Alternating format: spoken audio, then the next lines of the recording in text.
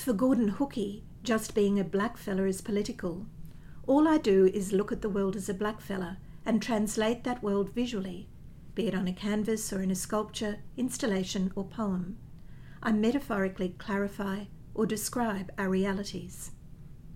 In Hooga Booga, Gordon speaks to the commodification of Indigenous creative expression for non-Indigenous audiences and the need to recognise the social and political realities of Aboriginal and Torres Strait Islander communities.